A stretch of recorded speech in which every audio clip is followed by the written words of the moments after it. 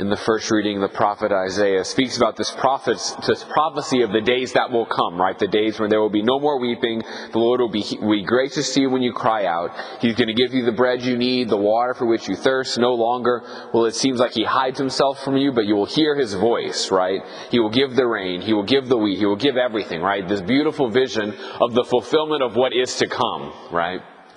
And then in the gospel, we hear Jesus saying, they're like sheep without a shepherd. The harvest is abundant, but there's nobody to do the work, right?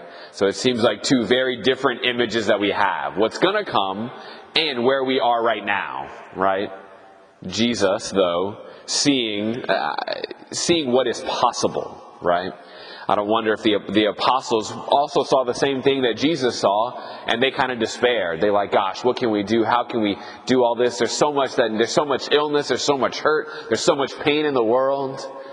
And Jesus, looking and seeing the reality of what the call is, he says, yes, there is so much to do, right? But you 12 who see this, go start. I give you authority to make my kingdom present right now. If we want that fulfillment, it begins with us responding to God's call right now in the little way that he invites us to do it, recognizing that he has given each one of us authority to bring his kingdom here.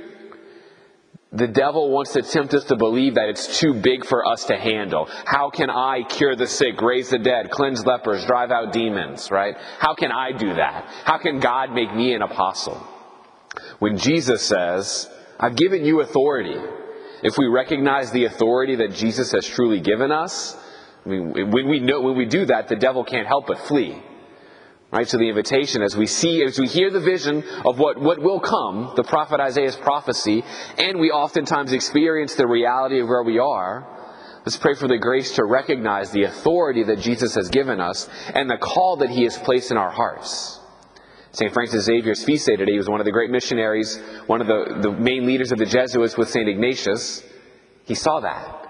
He went to the missions, he saw God's like all these people, he writes in his letters, like the only thing that's stopping these people from being Christians is that there's nobody here to tell them about Jesus.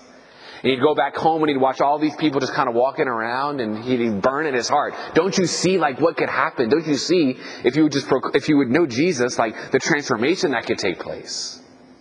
It begins with us responding to our call today. May God give us the grace today to know the authority that we have and the power of transformation that is truly at our disposal as he works through us. Amen.